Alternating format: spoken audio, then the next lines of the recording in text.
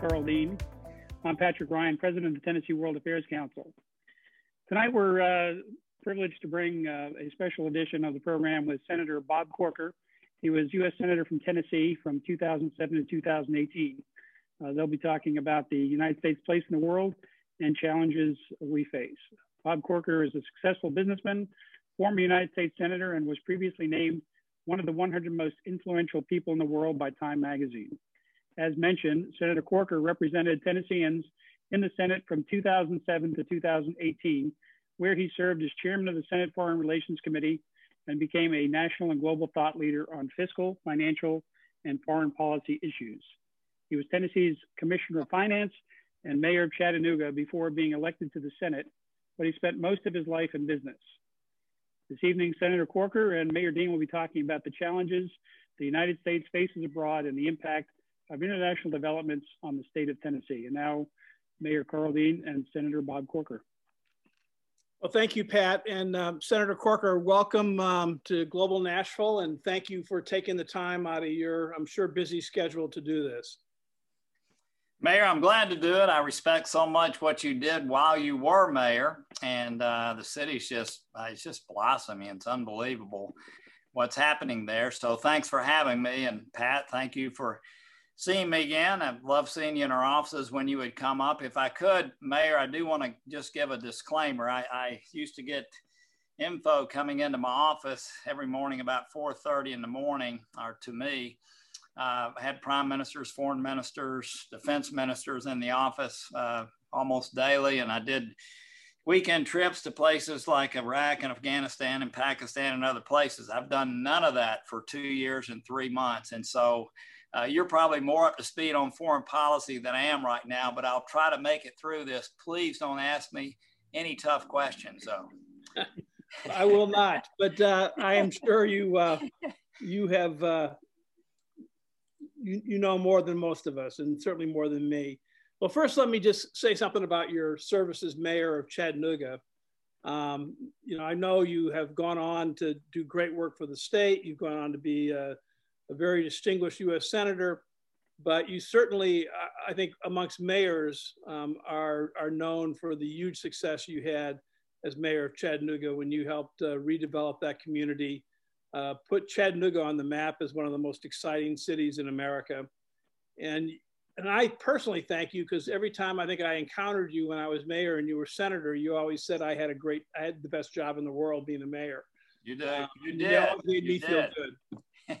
Well, you definitely did. And you had such impact, and you did it so gracefully. So anyway, my hat's off to you. And, there was Chattanooga envy for a little while by folks in Nashville, and then you guys just took over the world. So, people all around the world and certainly around the country are looking at Nashville. It's such a wonderful place to be. And of course, I think Chattanooga is too, and thank you for that. But yeah, well, certainly, I mean, everybody in the United States looks at what you did in the riverfront in Chattanooga as being an example of how a city needs to, direct itself toward its river, build around that, improve the community, and you're sort of the model. So, yeah, well, thank you. Well, let me ask you this to start with. What have you been up to? Well, it's been an interesting transition, and I've been through several. I was Commissioner of Finance, as you mentioned, and then I had some time to transition. I sold a company when I was 37. I had time to transition, and so I've learned to be patient. And especially at my age at 68, what you don't want to do is make a mistake that you have to unwind. And Admiral Mullen and David Petraeus and others would counsel me before I was leaving about certainly doing that. But I immersed myself back in the community. I have been very involved in business. It's something that I really missed. I woke up, Mayor, one day and was doing the math. And from the time I was 41 to 66 leaving the Senate, I thought I'd always been a business guy, but I realized for 20 and a half of those 25 years, I'd been running or serving in public office. So, I've immersed myself back here. I am serving as a special advisor to Jefferies, which is an investment bank in New York. I've never been to their offices, obviously, but but I found that interesting. You know, I was more of a different kind of businessman and did things from the ground up, and I've learned so much. I deal with their people around the world, and it's been interesting. You know, one of the great things about being a senator, the best job in the world is being a mayor, and the best job in the world is being mayor of, especially a mayor of a city where there's 40 council members and no county government. So you no doubt had the best job in America. But one of the things about being a senator is you have access to information. There's almost no one that won't call you back. And so the Jeffries piece is somewhat like that, in that I'm just seeing so much every day. And I spend about 30% of my time doing that. I'm chairman of a healthcare company that runs clinics for self-insured employers. We've got such great opportunities. I'm going to be over in Nashville on Tuesday interviewing some people. And then I'm chairman of a development operation where I'm providing the equity for some young developers who are outstanding, the best I've ever worked with. And then I'm doing a few other things. So I've got plenty to do. I still get to come over to Nashville and see my grandkids, but it's a good period of time in my life. And I'm very thankful, feel like I'm the most blessed person in the world to have had the experiences I've had, but also to be able to come back home and live a normal life. Yeah, that's great. When you look back at your service in the Senate and you think about being the chairman of the Senate Foreign Relations Committee, and just your predecessor, let's not forget, was Joe Biden, who was president of the United States. And you think about Henry Cabot Lodge back in the early part of the 20th century, who had such a huge influence on foreign policy. You think of J. William Fulbright and others. I mean, it is one of the top positions in U.S. government. And that was quite an achievement to attain that position. Just give us, how did you enjoy that position? I mean, what was your, when you became chairman, what did you think? Well, first of all, you're right. I came on the committee. I went on the committee, as I was telling you and Pat earlier, really just to make myself a better senator for people in Tennessee. I had been a mayor, a commissioner of finance. I had built shopping centers all around the country. I knew nothing about foreign policy. I mean, really, I know that you've put a lot of effort into that. I know Pat's put a lot of effort into that, but I really had not. And so I went on the committee and I camped on the committee. One of the things you learn in the Senate is if you're there, you put out the effort. I traveled extensively. I mean, I would do death marches around the world just to find out when something was amiss. I'd go meet with the people. I'd go see what was happening. And of course, just like in business or anything else, you spend 80% of your time on problems and 20% of your time on opportunities. So I didn't spend a lot of time in nice places when I was doing that. But it was an incredibly learning experience, especially as I began to gain seniority. Barack Obama, by the way, was on the committee when I first was there. He, quickly became president. I came and was elected in 2006, came in 2007, January 3rd. He became president. 2 years later, Vice President Biden became Vice President Biden.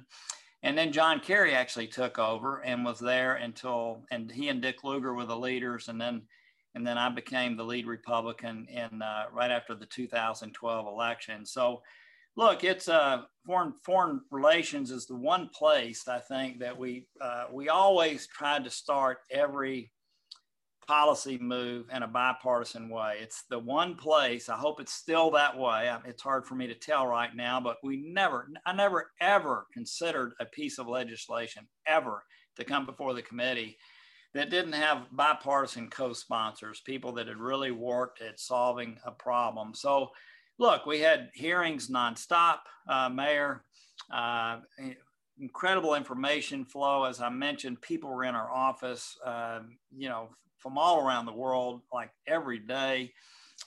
It was just a tremendous learning experience. Now, the frustration is that really the administrations the White House is so, and the State Department has so much power over the foreign relations area, and to pass a really meaningful bill, it takes so much work, especially if the administration is opposing it. So you find yourself, Mayor, being more of an influencer in many ways, and shaping public opinion and shaping opinion in the Senate and the House. So legislatively, for instance, you know, if you're on an appropriations committee, you're doing something every year. If you're on defense, you know, you're passing an authorization every year.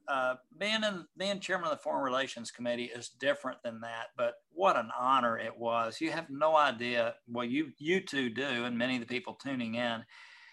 You have no idea how people around the world look at the United States of America. And obviously, I was representing the United States of America. There was, you know, almost no leader that if I was there would not meet with me. So it was quite an honor. And again, we did extensive traveling around the world, which is really the best way to learn. But it was an honor. It had its frustrations. You know, I'll say one other little thing, something about foreign relations. Sometimes senators think they're taking a free shot. So it's not really going to impact people back home. And one of the toughest things I had to fend off was senators trying to make a name for themselves by being the most, whichever side of the aisle, being the most extreme. And they almost, you know, I felt like sometimes they weren't really thinking about the impact of what that policy would be. And by the way, while we don't do this to other countries, they to us are watching. They're watching what we're doing in the Foreign Relations Committee. They're watching what we're saying. So I think the toughest part of the job was really trying to keep things in the middle of the road and really causing people to realize that the things we did had huge impact in other places. And we needed to be just as thoughtful about those things as some of the policies we tried to put in place back home. As chairman, what was your vision of what the United States' place in the world should be, or where do you think we should be going in terms of our foreign policy? So I thought the United States should play the leading role in the world, and not to the extent of looking down at anyone else, but look, we were the most powerful country in the world in every measurable way, and it was up to us to lead. To bring people together, to respect other people's opinion, to respect our alliances, but to demonstrate by example. And Mayor, I to this day believe that in doing so, it makes our own citizenry so much safer, so much better off economically in every way. And so this whole retrenchment that we're not only seeing here and have seen for at least 4 years, but we're seeing in other places. Obviously, we have no foreign policy unless our own country is strong, right? I mean, if we're not strong at home, then we have no foreign policy that's worth carrying out. And that means, by the way, in every way. And when we're divided, which countries see us now, when we're hurting economically, when financially we're in disarray, I'm not saying that's necessarily where we are today, but you know, we don't have the ability to carry out foreign policy. So I just thought that was our role. And I think that our citizenry is so much better off when we assume that mantle. Our ability to convene, our ability to influence has been up until, I mean, China's obviously moving into a very strengthened place themselves, but it has been second to none. And obviously, as you know, Mayor, when you're in a position of strength, you need to demonstrate that strength by being humble, if you will, in so much of what you do to bring people along with you. Speak softly and carry a big stick, sort of the. Yeah, but you know, not. You know, you don't have to be showing the stick. I mean, people know you have it, and you know that. Look, our military is second to none currently. Our intelligence maybe, there are a few other countries that are pretty good at it, as you've seen. But we have been the world leader. I'm glad to see that we're focused again on alliances, and which are so important. I'll just stop there. So during your time on the Foreign Relations Committee, obviously Iraq was probably a major, if not the most important issue you dealt with. It was. I remember very early on, I came on the committee, and all of a sudden there was discussions about a surge in Iraq, and I remember going over to meet with President Bush and Dick Cheney and Stephen Hadley, National Security Advisor, and yes, I mean, it was, there were big decisions to be made early on. Of course, at that point, we were so deeply mired in the conflict that, certainly just withdrawing was not an option. And so how do you get to a place where you can try to get to the other side? And so, yes, it was heady. People were losing their lives. Decisions that were being made were so important. And really what was happening during that time, Mayor, is we took resources out of Afghanistan, which, as you know, everybody thought, quote, quote, was the good war. We took resources, huge resources, out of Afghanistan to Iraq. And what we ended up doing really is having years and years, as a result of that, years and years of just never really getting ahead of the problems that we were dealing with. I'm thankful that it's really interesting that Iraq is actually, and of course they have resources that Afghanistan doesn't have. I mean, Afghanistan's got nothing, okay, as far as resources and GDP, nothing relative to Iraq. Iraq at least has those resources, and the country is semi-functioning, and hopefully over time will become a more mature democracy. Was there so you were involved with the Iraq issue under the Bush administration and then under the Obama administration. Was there a huge change in? There really wasn't. I think,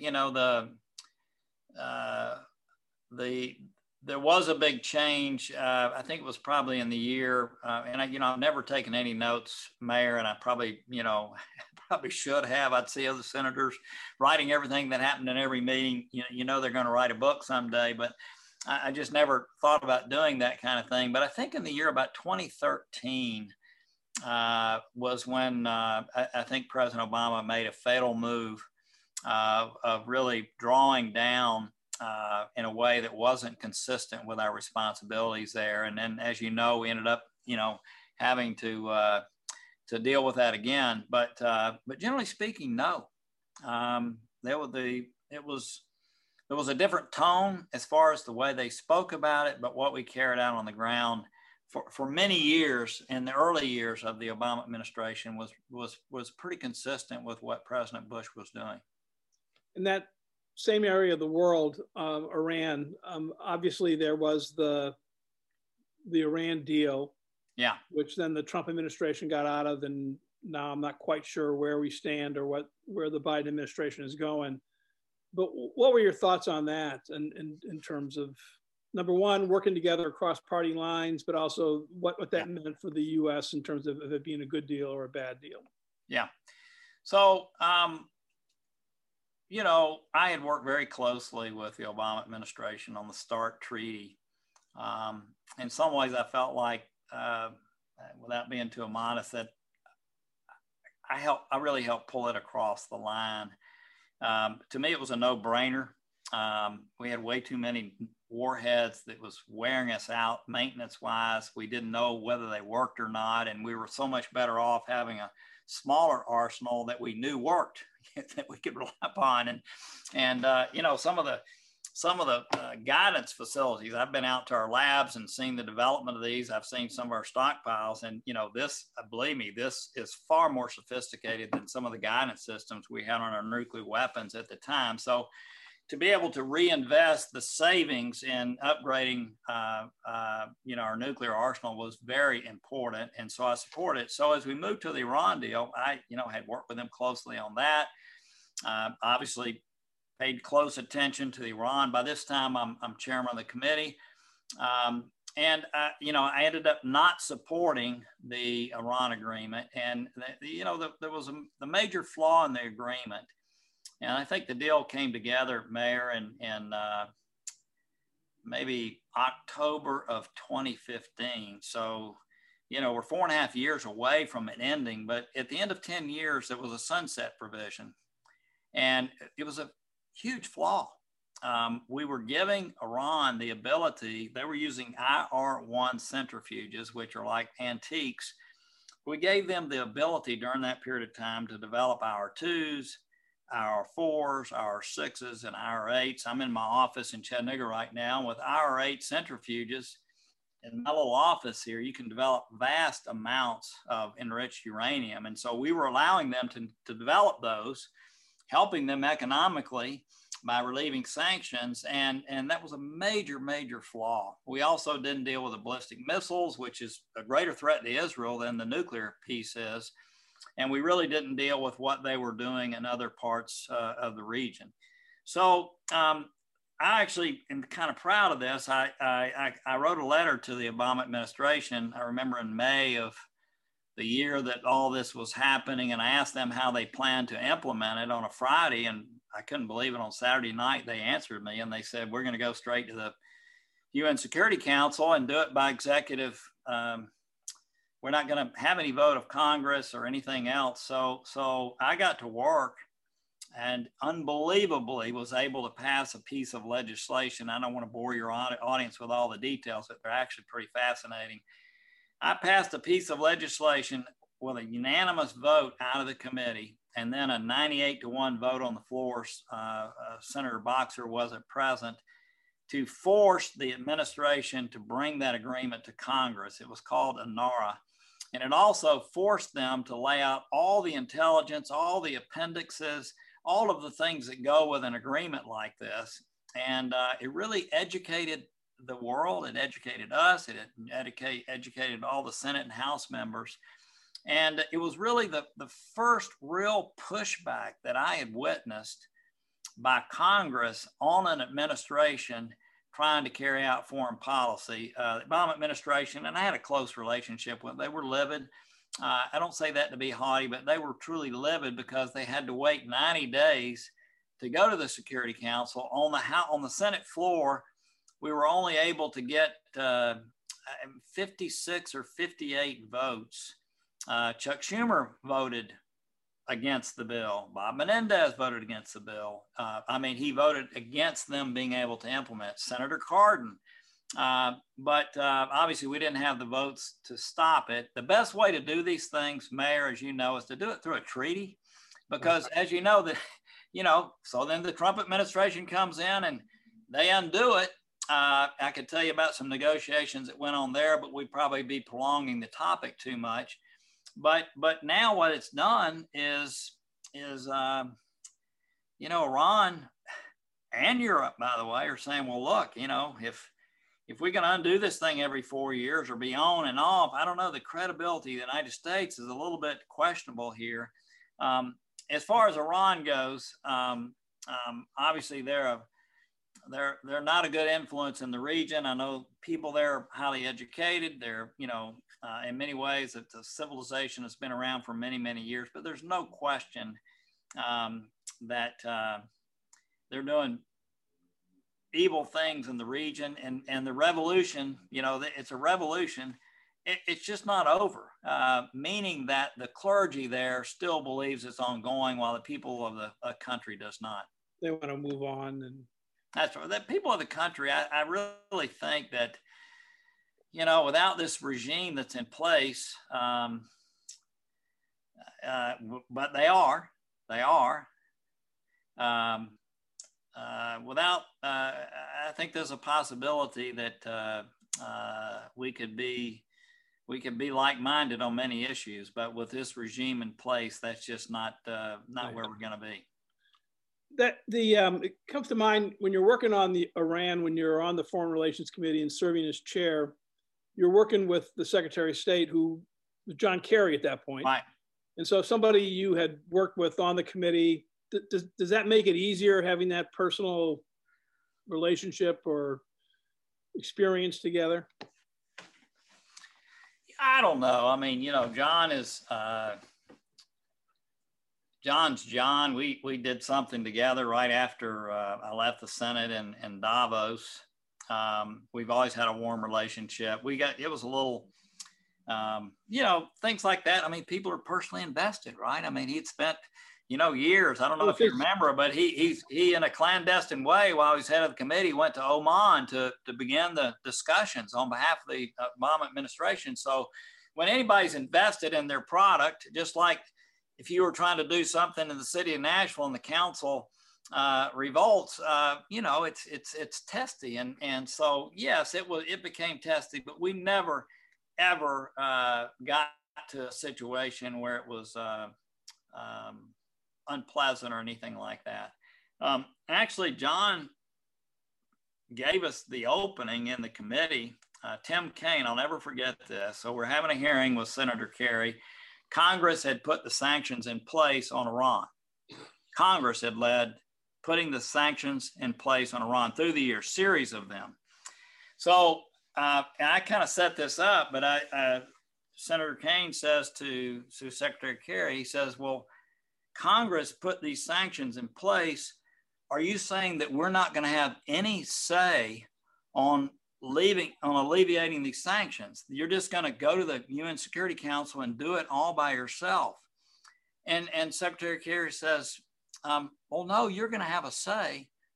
And Senator Kaine says, when? He says, in 8 years. So boom, the light went off. I knew right then I had an ally to pass the piece of legend I'm talking about. Kaine was the first, and then came along another one, and believe it or not, by the time we voted on it, it was unanimous. But John's a person I enjoyed working with, but sometimes he would conduct himself in a manner that would create openings for other things to happen. Yeah, and so you worked. You were on foreign relations also when Secretary Clinton was there? Yes. And how was that? I mean, just I of course, my Republican friends would become angry with me when I would say this, but she was very responsive. I don't remember her being on a foreign trip and me calling her about something that she didn't call me back that day. I mean, she was incredibly responsive. I had remember she had served in the Senate. She had served in the Senate prior to that also, and she was, by the way, a respected senator. Someone people knew. She had done her homework. She tried to work across the aisle when she was in the Senate. Her time there was not as eventful. She logged a lot of miles. More miles around the world than any other Secretary of State up until that time. And as you know, Mayor, sometimes you're defined by the things that are occurring while you're there, right? I mean, you could be a perfectly great, secretary of something, but if nothing's really happening, then, it's not acknowledged. And so it was a period of time when there really wasn't that much going on. I think she did spend a lot of her time, traveling, sort of being an ambassador, if you will, from the United States to the world. And then in the end, as you know, the thing happened in, oh my gosh, Benghazi, and I happened to be there, by the way, a week after it occurred, and so really had some tough times with the staff there and their losses and just everything. But the Benghazi thing, caused her to leave there. Actually was overseeing the hearings. But caused her to leave there with a little bit of a taint, as you can imagine. And I don't know that we ever got to the bottom of all of that. But my point is, I had a perfectly warm, professional relationship with her, and always found her to be very responsive to anything I might have inquired about. Yeah. And what's your sense now? I think you've talked about this already, where you talked about the importance of alliances and cooperation on an international level. And we went through a period during the Trump administration where there was less of a stress put on that, less of a priority. Do you think the Biden administration is moving in the right direction, and can they turn the ship fast enough to get us back where we're building our alliances and working together? Yes, I do think they're moving in the right direction. And Tony Blinken, who I also worked with, he was an undersecretary or deputy secretary of state during those years too. Obviously, he's very oriented towards those alliances. So yes, I do. Now, again, I do want to say, when people see the significant departure that was seen, from years, 2017 to early 2021. And by the way, with NATO, I will say we did on the ground, what we were doing was stronger than we had been doing in years. But it was the rhetoric, if you will, the rhetoric that caused people to question what our commitment was. And so when they see our democracy and they see people, scaling the walls of the Capitol and breaking in, and then you see presidents, going in opposite directions, which, by the way, had just not been the case in modern history, right? I mean, presidents had a different slant, but they honored the alliances. And so I got to believe that these countries, while on one hand they welcome the reach out, they still are questioning what's going to be the case in 2024, 25 after the 2024 election. So I do think they're moving in the right direction. I will say with a caveat, I do hope, the one foreign policy huge success that the Trump administration had, and as you know, I had a very raucous relationship with them. So I'm not saying this. I've heard that somewhere. Yeah. So the one huge success was the Abraham Accords. It's just phenomenal, Mayor, what's happening in that region. And, with the normalizing of relations between Israel and these other Arab countries, with more, no doubt, more to come. And what I hope doesn't happen is the just out of whatever that the Biden administration moves to reinstate the Iran deal under similar terms to what it was. That is, in my opinion, a massive mistake. And they need to bring Israel along, bring the Arabs along, because the economic breakthroughs there are just tremendous. And things are happening there, Mayor, that have never happened. And so we need to keep that going. It economically, politically, could have a massive long-term benefit to the region. One of the biggest changes that, in my mind, that the Trump administration did in terms of foreign policy was our relationship with China.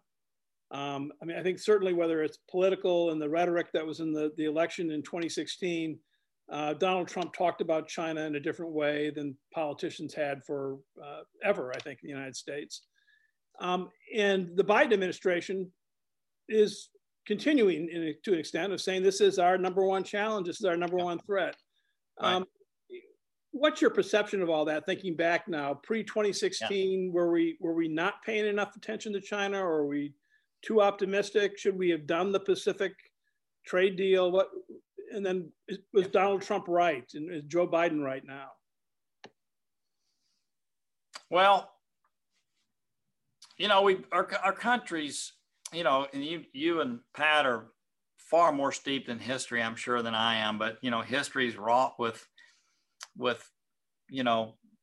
superpowers or strong countries being passed by other countries, and typically a war takes place when that occurs. And so, it's the most important relationship that there is for us to manage, no question. I think that what China was doing, what they're continuing to do in violation of the WTO, which we obviously allowed them to ascend to early on, what they're doing is violation in every way. They're stealing our intellectual property. We know that. They're not allowing us to compete fairly within their own country. And by the way, they know it.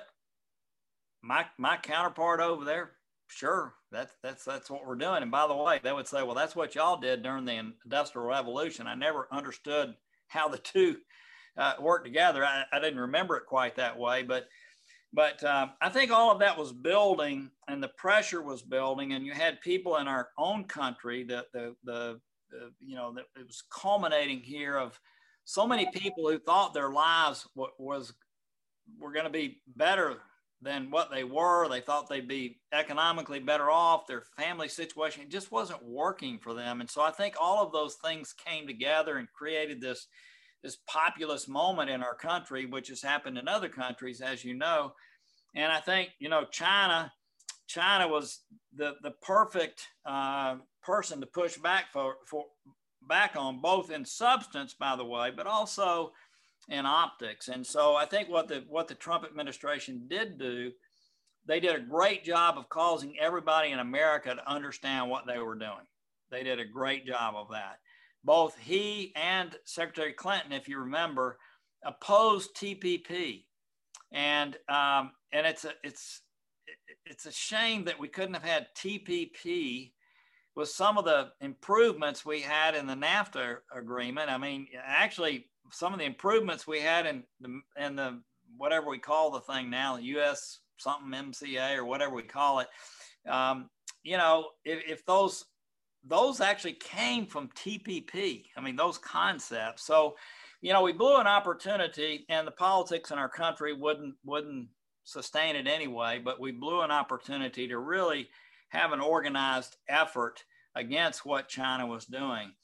Where the Trump administration did not get good marks is we went mano to mano, and we did an attempt to try to pull the other countries together with us so that we had enough strength to really carry it out. And then we started throwing these willy-nilly tariffs around that just weren't even thought about, which were damaging.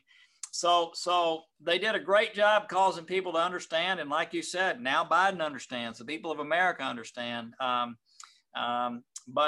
we've got to do a better job of pulling other countries together, which will be difficult.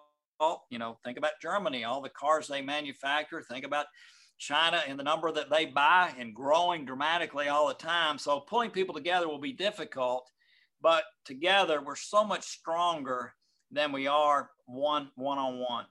Right. It seemed to me that the Pacific Trade Agreement in 2016, it kind of hit the perfect storm where Donald Trump figured out that China as almost a populist issue, fighting trade, and then Hillary Clinton was running for president, and she wasn't going to support that because Bernie Sanders was going the other direction. Right. And that's probably what we needed. But free trade does not have the advocates it used to have. I never did, I wasn't a poller, but I've seen recent polls where actually trade is, at least among Republicans, which, it obviously went down the tubes under the recent administration, but it's actually a net very positive issue today among Republicans. And, Mayor, I tried to push back on these willy-nilly using the national security waiver to throw tariffs on Canada, tariffs on Mexico, tariffs, it's just hurting U.S. companies, as you know well. It wasn't, he kept saying these other countries are paying for it. Not true. I'm sorry. And while you might be saving a few jobs in the steel industry with those, you were crushing thousands and hundreds of thousands of jobs in other places around our country because of the supply chain that was necessary. So I tried to push back on that. I had legislation to do that. My friend Pat Toomey and others were with me, Ben Sass. It's interesting. That is an issue that the Democratic Party just, not there, because so the politics of us rightfully pushing back on an executive taking advantage of the 1974 Trade Act in a way that was never envisioned. We just weren't really, we couldn't muster the strength to do it. Well, let me ask you this question, because you have so many things to talk about, but one of the, I guess, existential issues in foreign relations now, and has been for several years, is global warming. And this, I guess we go back to John Kerry now with his current position. how do you see that issue? I mean, how do you see it the way that I guess the Biden administration does, in terms of this is one of the biggest threats to humankind right now, and it's something we have to address as a world?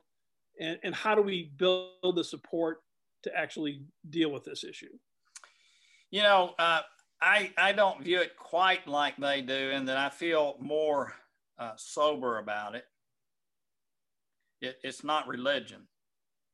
You know, I mean, I don't mean that to in any way. Well, I am being somewhat pejorative, but, you know, these issues, they become religion, right? And so, you know, whatever, God, you know, I had a very unsatisfying meeting with I think his name was Jim Connington, who was President Bush's person on this topic. And I remember I met him actually over at the Capitol in one of these ornate rooms. And I remember him telling me, Bob, I mean, all these things like carbon tax and which I was open to, by the way, carbon tax, or, you know, of course,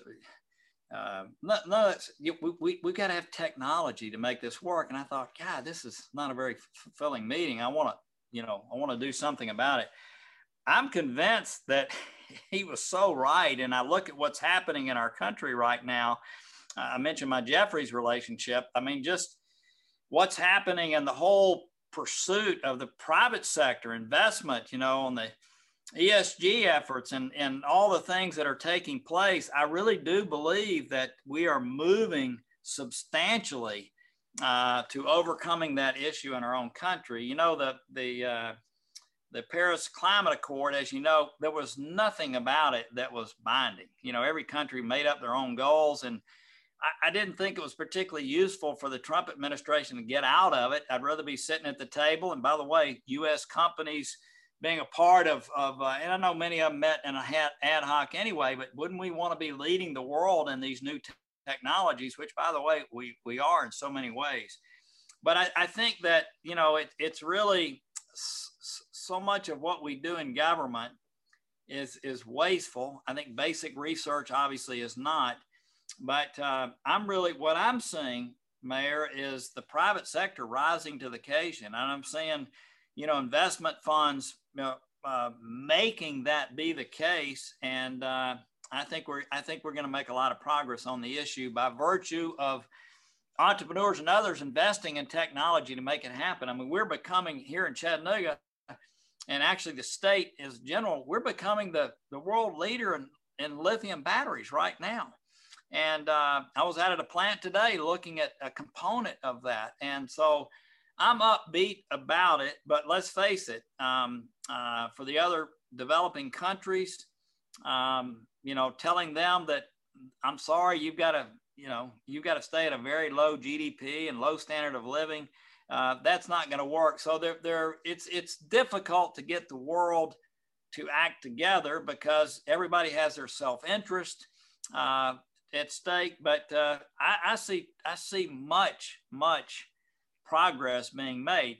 But for the people who it's religion, I mean, we got to embrace these small modular nuclear plants, don't we? I mean, we need base power. We've got to have a grid system that runs throughout the entire United States. I mean, we saw what happened down in Texas.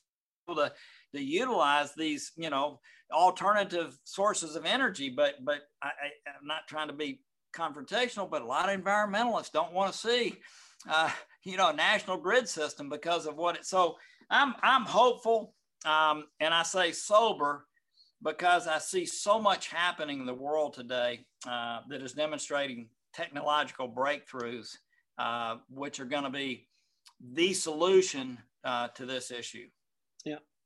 Well, let me ask you, we're running out of time. I know there's some viewer questions, but what would you say to Tennesseans? This is sort of the heart of the work that this organization tries to do. Why should Tennesseans be interested in world affairs? You know, it's obviously not as immediate as, you know, what you're doing as mayor of what you did as mayor of Nashville, but I especially recently, Mayor, I've been so despondent over people's lack of willingness You know, for a democracy to flourish, we have to have a citizenry that takes the responsibility to understand, to be an informed citizenry, or it's going to fall apart. I mean, we saw what happened on January 6th. People actually believing that Congress could overturn the Electoral College, or that Vice President Pence could overturn an election. I mean, and so I put foreign policy in the category of things that if we are going to thrive as a democracy, we have to have informed citizenry. And obviously our place in the world, I go back to some of the things I mentioned about not being disrespectful, but senators were always, there were some senators, not all, some, that were always trying to be the, you know what, you know, and trying to do things in foreign policy that were damaging to our nation, damaging to the world. And I just think that for our citizenry to understand, to demand appropriate reaction to things is important. It's not as immediate as what's happening in their hometown. It's not as immediate as what is happening in their state. But let me just tell you this, the thing I fear most, you know, things go back and forth. Biden did $1 trillion COVID bill. Republicans did this. I mean, things kind of go back and forth. The thing that would be a world war of some type breaking out is the kind of thing that I worry that we wander into without thinking, and it escalates, and all of a sudden we've done huge damage to the world. So it might not be immediate, but believe me, very important to pay attention to what we're doing around the world. Well, also, I mean, if you look at your time as working for the state in finance and your time as mayor, I mean, one of the things that Tennessee has really benefited from under Democrats and Republican governors has been foreign investment. Chattanooga, obviously, Volkswagen stands out as a huge deal. Nissan here, Japanese investment in the U.S., Canadian investment. There's a world out there that we can trade with and work with that will benefit us all. No question. And those relationships are so important. And of course, the city in our state that's benefiting more from this than anyone else is Nashville. And certainly we've had a continuum of people like you who've reached out. And let's face it, I mean, our environment here is so conducive to foreign direct investment. It just is. So no question. Well, let me just conclude with this question about the future. I mean, looking at national politics in this most recent election, you're a young man. And do you have any inclination to get back into the game? If you were being considered for a position in the federal government, would you consider that? Or are you moving beyond that at this point? So, especially when things began to happen after the election where, people weren't even acknowledging that an election had been won, and we moved on into January 6th. And so, yes, I mean, I had a 2-year sabbatical, Mayor, where I just didn't say anything publicly, and I began speaking out. I view myself as I'm not one of those people, everybody says when senators wake up every morning and look in the mirror at the next president. I just never have been that way. I'm not saying that I just haven't. Certainly when people mention to you, which they mentioned to every senator, okay, you ought to run for president, it makes you think about it a little bit, but it truly is just not on my mind. I'd like to be a part of the conversation. Thank you for letting me be a part of this one. I'd like to be a part of the conversation as to where our country goes, but I just don't view myself as the person that has to be doing that, although that is the one place where you can truly change the tone, the way the country feels about itself, where it's going. The other positions, not so. And as far as serving in a cabinet or something, I don't know. Today is just not something that's on my mind. But I thank you so much for asking, and And who knows what happens in life. I tell young people, you know, you're told all the time that life is short. And, you know, and what I tell them is, yeah, life is actually long. You just never know, you know, the relationships that you have, the things that you do, how things circle back around. So just make sure as you're traveling through this life that you're treating people with respect, you're dealing with your issues with integrity, and who knows? I mean, my guess is, Mayor, you'll be in a cabinet long before I ever will, and I just don't have any thoughts of that. I truly don't. Well, let me just say, I'm speaking for Karl Dean as a Democrat, as a former mayor. Your voice is one that is needed in the United States, and your sense of moderation, of working together, common sense, those are all things that are important. So I hope you give it consideration. And again, you got a lot more to give, I think. So thank you for doing this. And I'm going to ask Pat if there are questions that we can go through here. Mayor Dean, thank you. I've been chomping at the bit here to get a couple of questions in, but you did a great job teeing up all the critical issues. And Senator Corker, thanks so much for doing this. And let me also thank you for the time that you've spent when we bring delegations of students from Tennessee to Washington when you were at the Capitol. You didn't just show up for a photo op and walk away. You sat down and talked with our students, and they walked away from those meetings really impressed with understanding what was going on up in the Senate Foreign Relations Committee, and they appreciated your time and your service. We missed maybe one or two questions that our audience was observant enough to ask, and I've got one. We're low on time, so maybe a quick response. I know it's difficult, but COVID-19, the U.S. role in the world. We're talking about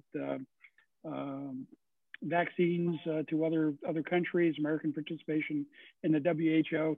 What insights do you have on how the United States' role in the world dealing with COVID-19 should play out?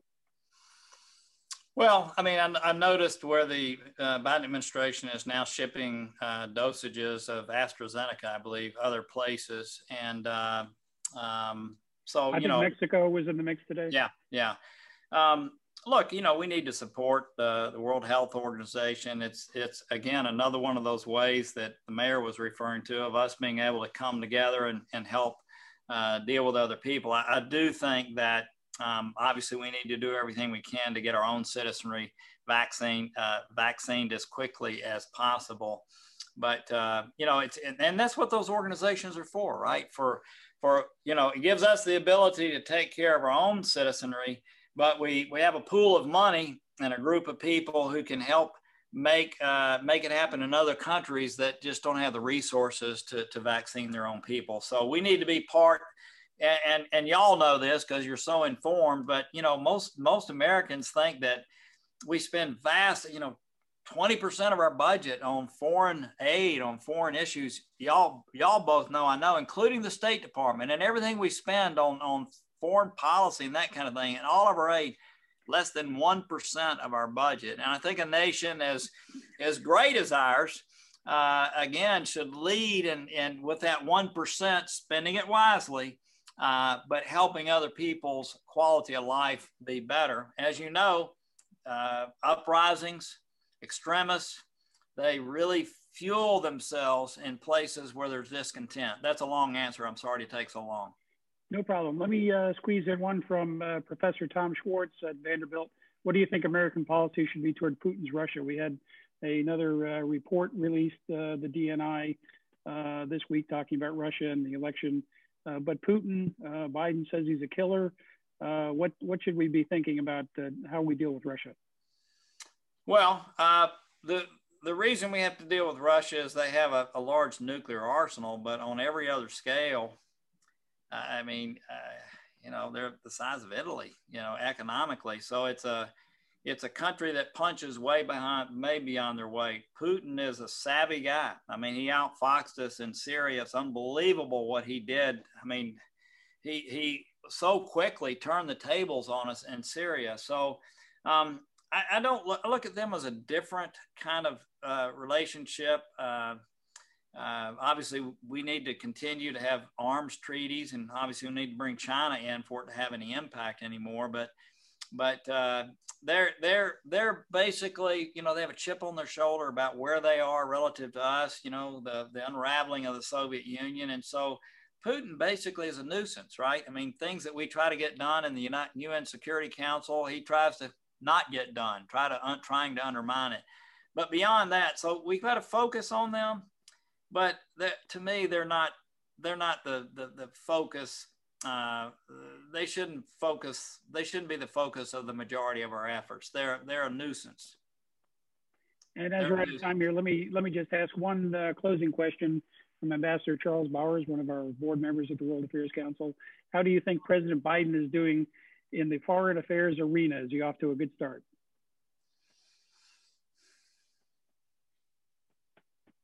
I think his tone has been very good. I think Blinken's tone has been very good. I'll go back to the Middle East issue. I'm very concerned that instead of building off the one thing that you can say was, or at least one of the things you can say the Trump administration was successful with, I'm very concerned about them wanting to jump too quickly back into the arrangement with Iran. But you know, it's so early to tell. So right now we're still in the tone period, and the tone's good. But as you know, that only lasts so long, and we'll see how they carry themselves out. I'm interested to see what they end up doing with some of the trade issues that have been problematic also. Well, we have many more questions, and hopefully we'll invite you back and you'll accept, and we can do some more of this, because there's certainly a lot we can learn from your insights and perspectives on international affairs. And on behalf of the World Affairs Council, thank you again for doing this. Mayor Dean, anything to close with? No, just a final thank you to the Senator, Senator Corker. Thank you for taking the time to do this. I really enjoyed the conversation. Wish you the best going forward. And we do want you to come back and do this again. You have remembered a lot, and you obviously have been thinking about a lot. So I think you got a lot to offer the foreign relation people here in Tennessee who are concerned about these issues. I can't remember having a more enjoyable 1 hour interview in my life. So thank you, and thank you for going easy on me. And I know your audience is far more steeped in foreign policy than I am. I hope they suffered through this, and I hope it was worthwhile for them. But thank you so much. What a pleasure it's been. And I look forward to seeing you in person soon. Great. Thank you. Thank you. Same here. And on behalf of the Tennessee World Affairs Council, thank you to everyone who came out tonight. We appreciate you becoming members and supporting the World Affairs Council through your donations. A reminder, just check our website, tnwac.org, for our upcoming events and for the opportunities to become members or to support the World Affairs Council. Thank you again, Senator Corker and Mayor Dean, and everyone have a safe and pleasant evening. Good night. Thank you.